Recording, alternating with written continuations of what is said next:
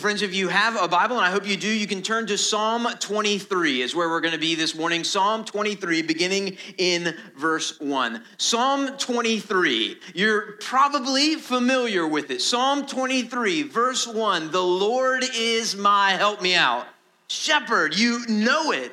You know it. We've become familiar with this passage of Scripture. These 6 verses are arguably the most well-known verses in all of Scripture. This 23rd Psalm is arguably the most famous of all of the Psalms. Think about it. It is read to us in the nursery, and it is read over us at our funerals. Psalm 23 is a powerful psalm. There is no stage of life in which we find David's words in Psalm 23 unhelpful or irrelevant. There is no stage of life in which we find Psalm 23 irrelevant or unhelpful. There are 2 dominating ideas throughout Psalm 23. The first dominating idea is that the Lord is our shepherd. The second dominating idea is that the Lord is our host. So this week, we're going to look at that idea that God is our shepherd and that life is an ongoing invitation to trust God. Next week, we're going to turn our attention to that second big idea that the Lord is our host. But Psalm 23, verses 1 through 4 is where we're going to be this morning as we consider the truth that the Lord is our shepherd. Now, there's much of the context of Psalm 23 that we don't know. We don't know exactly when it was written or where David was when he wrote it or the circumstances in which he wrote it. We don't know exactly what it was that caused David to pick up the pen and say, the Lord really is my shepherd. We don't know if it was a moment of sweet rest that he was enjoying when he said, he makes me to lie down by green pastures, or a moment of great trouble in which he said, you set a table before, you prepare a table before me in the presence of my enemies. We don't know much about the context of Psalm 23. We do know that it was written by David, that shepherd boy who would go on to be anointed as king and yet still hide among the clothes. David who braved Goliath. David who went into hiding as he fled from Saul. David who led the nation from the king's throne. David who seduced Bathsheba and murdered Uriah. David, who wept over the grave of a child. David, of whom it is said, with upright heart he shepherded them and guided them with his skillful hand. One of the things I love about David is that David does not stand in any way as a perfect example of what it means to trust God. David is a very flawed example, and that's kind of the point. If David were a perfect example of what it meant to perfectly trust God, we would be left with a story that said, and if you're as good as David, you can trust God too. Which, of course, is really just another way of saying, don't worry about God, you be good enough and trust yourself. But that message is found nowhere in the Bible. No, the Bible is the story of an imperfect people trusting a very perfect God. An imperfect people being pursued by a very perfect God. And so we don't know the context of Psalm 23, but for all of the pieces that we don't know, in Psalm 23, David writes of the God that we can know. We can know him truly as he actually is. And so in this 23rd Psalm, David invites us to trust the God that he has come to trust himself.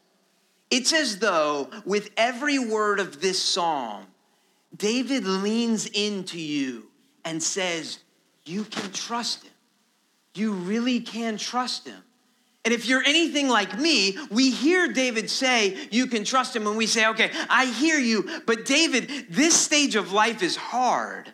I mean, I'm getting older and my body is hurting more and I can't see the way I used to and things don't work the way they used to and I don't know what's coming next and I don't know how things work out and I feel really old and I don't feel real good. And David leans in and says, you can trust him.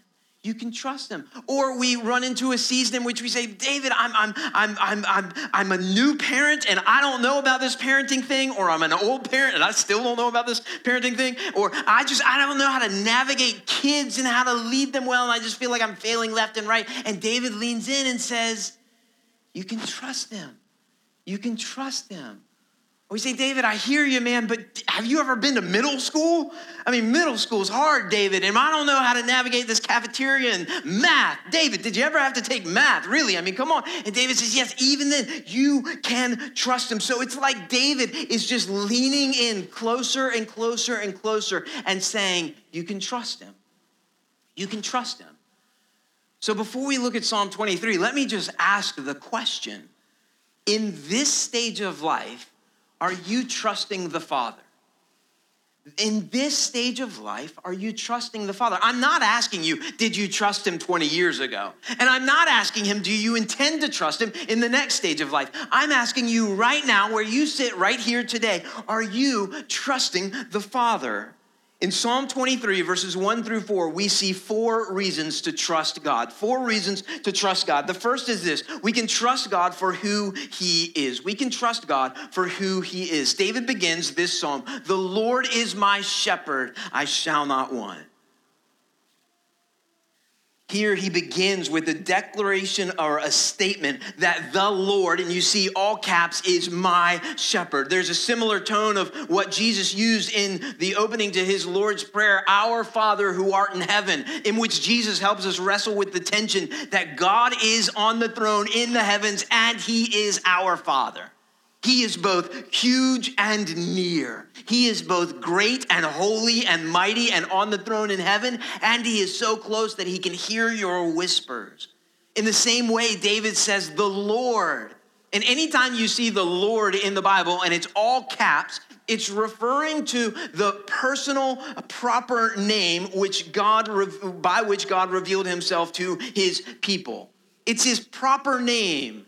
In other words, it's like Jeff or Bill or Sally. It's a proper name for God with which God revealed himself. And it basically translates, I am. I am. And so David is not writing about an unidentifiable God or an unknown God or a God that is merely distant and off in the heavens somewhere. No, he is writing about the one true God. He's writing about the God who revealed himself in glory in Isaiah 6.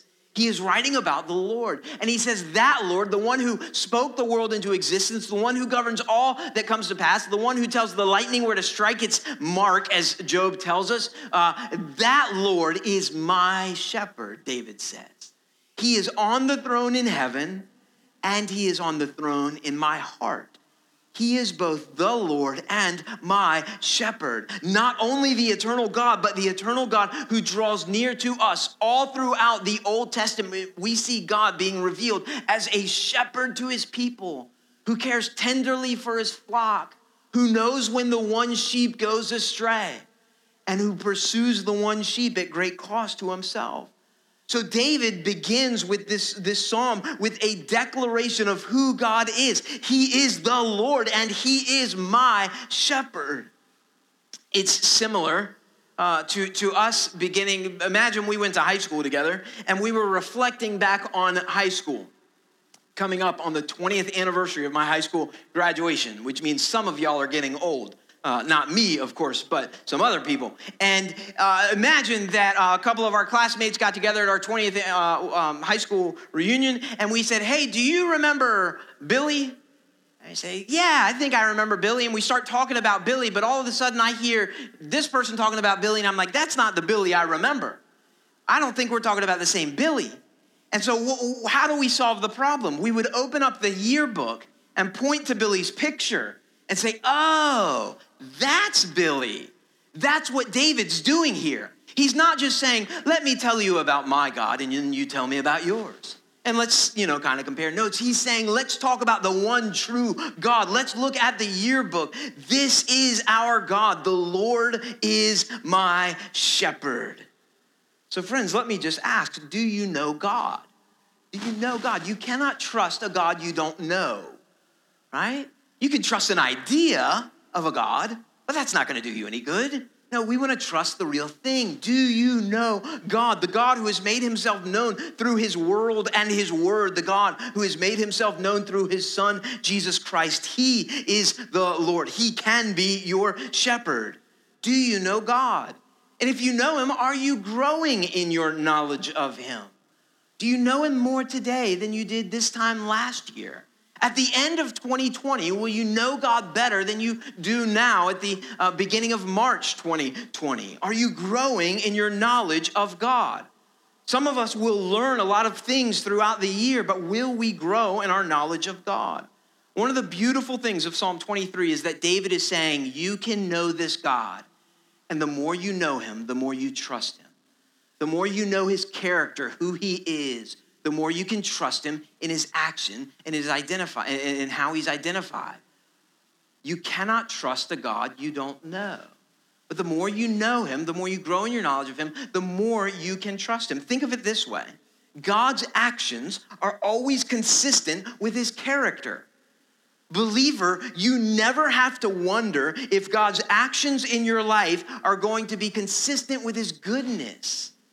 His actions are always consistent with his character. Do you know him? We can trust God, David says, for who he is. Secondly, we can trust him for what he does. We can trust God for what he does.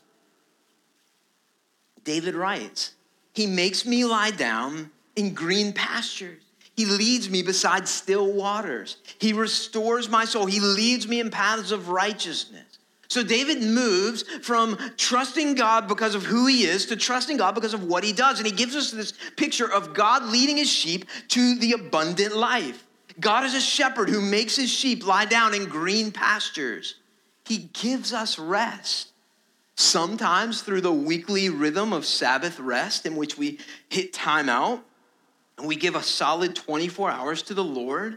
Sometimes he gives us rest by the momentary enjoyment of a particular piece.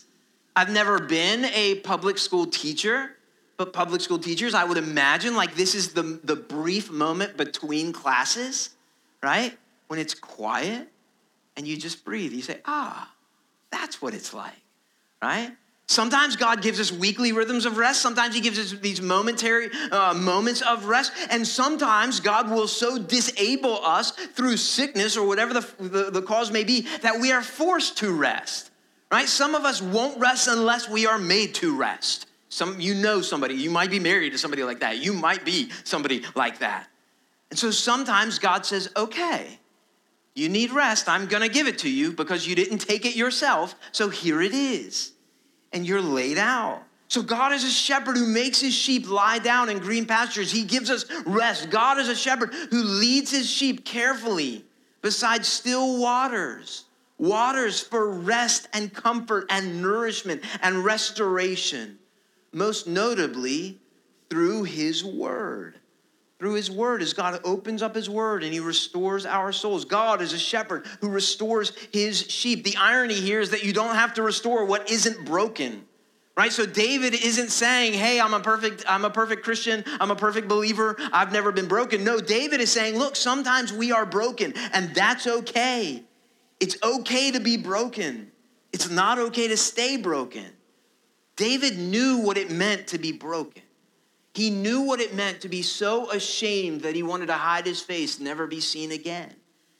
And David says, he restores my soul. God is a shepherd who restores his sheep. God is a shepherd who leads his sheep in paths of righteousness. Now, we like to spiritualize things, so we oftentimes will take this phrase, paths of righteousness, and perhaps think about different things that it means, but it simply means the right path. God leads us on the path we need to take to get us where he's taking us. God never leads you where you don't need to go. So David is painting this picture of God who shepherds his sheep. And he's painting this picture of us who are sheep who need to be shepherded. This is a life of continual dependence on God. One of the great lies that many Christians are tempted to believe is the lie that spiritual maturity is depending less on God. That couldn't be further from the truth. No, David is saying, no, spiritual maturity is becoming more aware of just how dependent on God you actually are. Now, we don't often see God doing these things, but that doesn't mean he's not doing them. So let me just ask, do you see God doing these things in your life? Do you see him giving you rest?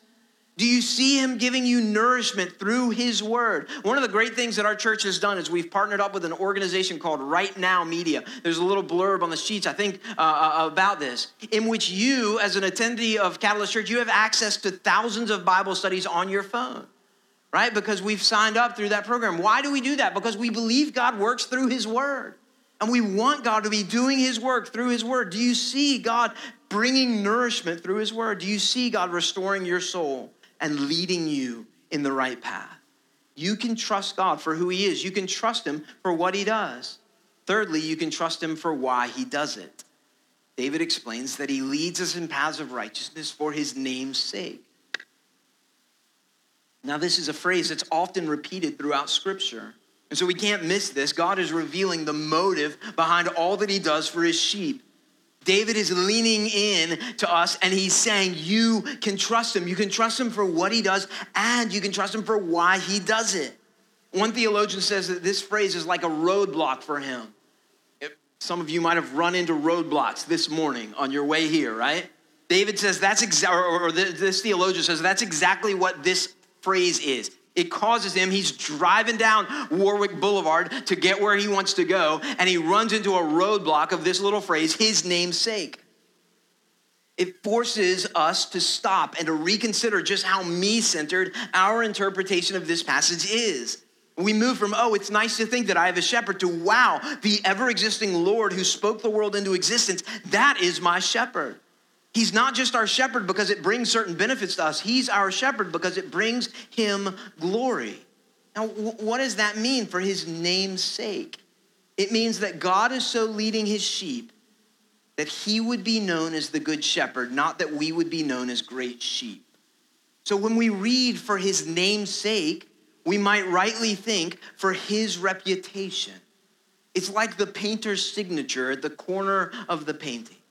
A buddy of mine who's a pastor in Bedford, Virginia at Bedrock Church, Bedrock Community Church there in the Bedford area out in the western part of the state, had a video recently of him on a mission trip, and they were riding motorcycles through the mountains of Nicaragua to get the gospel to these villages in which you couldn't get to unless you had a motorcycle and you were going willing to go deep into these mountains.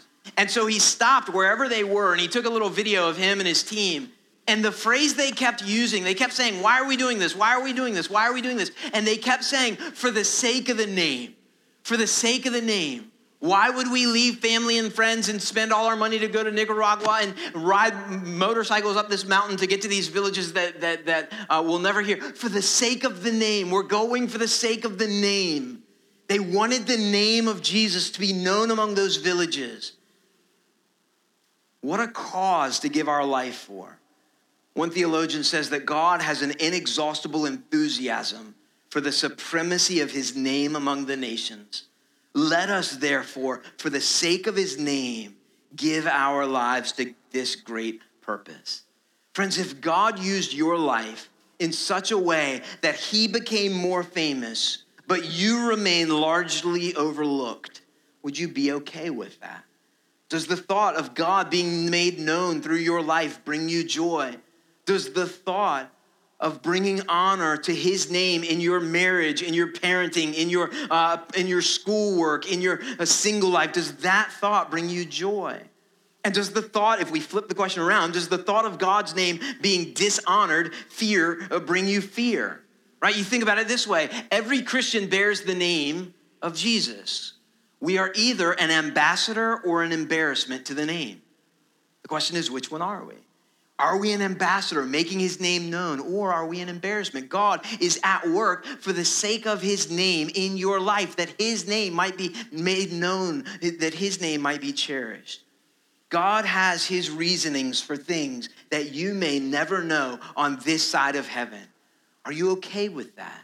Are you trusting God for why he does what he does? You can trust God for who he is. You can trust him for what he does. You can trust him for why he does it. And fourthly and finally, you can trust God for when he does it. For when he does it. Even though, David writes, even though I walk through the valley of the shadow of death, I will fear no evil, for you are with me. Your rod and your staff, they comfort me. So God has shown himself trustworthy in leading us beside still waters, in restoring our soul. And now David leans in and he says with tears, even when it's hard, you can trust him. For some of us, even hearing these words causes us to tear up a little bit because we know when the last time we heard those words read were at the funeral of that loved one. David is leaning in and saying through tears, even when it's hard, you can trust him. David knew the fear of stepping up when everyone else was shrinking back. He knew what it was like to be afraid. And he says, even then, you can trust him. David had seen a child die. And he says, even then, you can trust him. David had experienced betrayal. He had been forced out of his home and away from those he saw as family. And he says, even then, you can trust him. David had felt paralyzing shame for his sin. And he says, even then, you can trust him. David knew hardship, and he leans in towards you in this psalm, and he says, even then, you can trust him. Now, there's all kinds of poetic imagery going on here. He talks about the valley and going deep in the valley. And we can imagine the valley, what the valley is like. And he talks about the valley of the shadow of death. In the original language there's a phrase that doesn't quite make sense, but it's literally the shadowiest of all shadows. That's what David says. He says, when you think about the shadows of life, I'm not just talking about shadows, I'm talking about the shadowiest of all the shadows, the darkest of all the darks, the scariest of all the scary things. David says, even though I walk through the valley of the shadowiest of shadows, the shadow of death, even then, he says, I will fear no evil. Imagine facing the shadows of life unafraid. That's what David invites us to. He invites us to that. I will fear no evil, for you are with me. Your rod and your staff, they comfort me. Even though, right, I walk through the valley of shadow of death. You can almost imagine David, and he's cowering in fear. But then he begins to think, and his spine stiffens up, and his chest puffs out, and his chin rises, and the fire enters into his eyes, and he says, wait a minute, I have one who is with me, before whom my circumstances bow.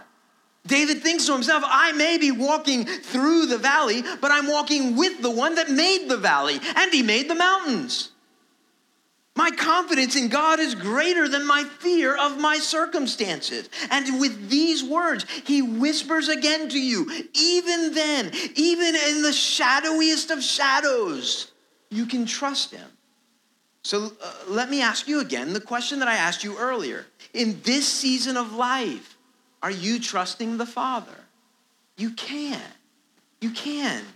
Right? If David is calling us to trust the Father, the Lord our shepherd, then repentance, for those of you who are like me and who all too often don't trust him, repentance is turning back to the God whom we can trust. It's good news. Jesus tells a parable that makes this point in Luke chapter 15, the parable of the lost sheep, about a shepherd who had 100 sheep and he gathered 99 of them safely in the pen, but he realized one was lost and he left the 99 safe and he went and he got the one. And the Bible tells us that when he found it, he picked it up and put it on his shoulders, rejoicing, and he carried him home. That's a picture of the God whom we can trust. He has picked us up, put us on his shoulders, and he is carrying us home. You can trust him. Friends, every week we celebrate a meal that preaches this powerful reminder to us that we can trust our Heavenly Father. He's proven it in giving his Son. And so in just a moment, we're going to celebrate the Lord's Supper, in which we remember that Christ was crucified for our sins, that he was buried, and on the third day, he rose again in accordance with the scriptures. And by this, God has reconciled us to himself. We can trust him, just like the sheep in Luke 15, who is on the shepherd's shoulders. So when we eat the bread and drink the juice, we are saying to God, I trust you. I trust you to carry me home. So friends, in just a moment, we're going to celebrate the Lord's Supper, and I'm going to invite you to come and receive the elements and then take them back to your seats. And once we're all seated, we will partake together. We have a gluten-free option for our gluten-free brothers and sisters. But as we come, friends, let us remember that the Lord is our shepherd, and he's a good shepherd indeed. Let me pray for us.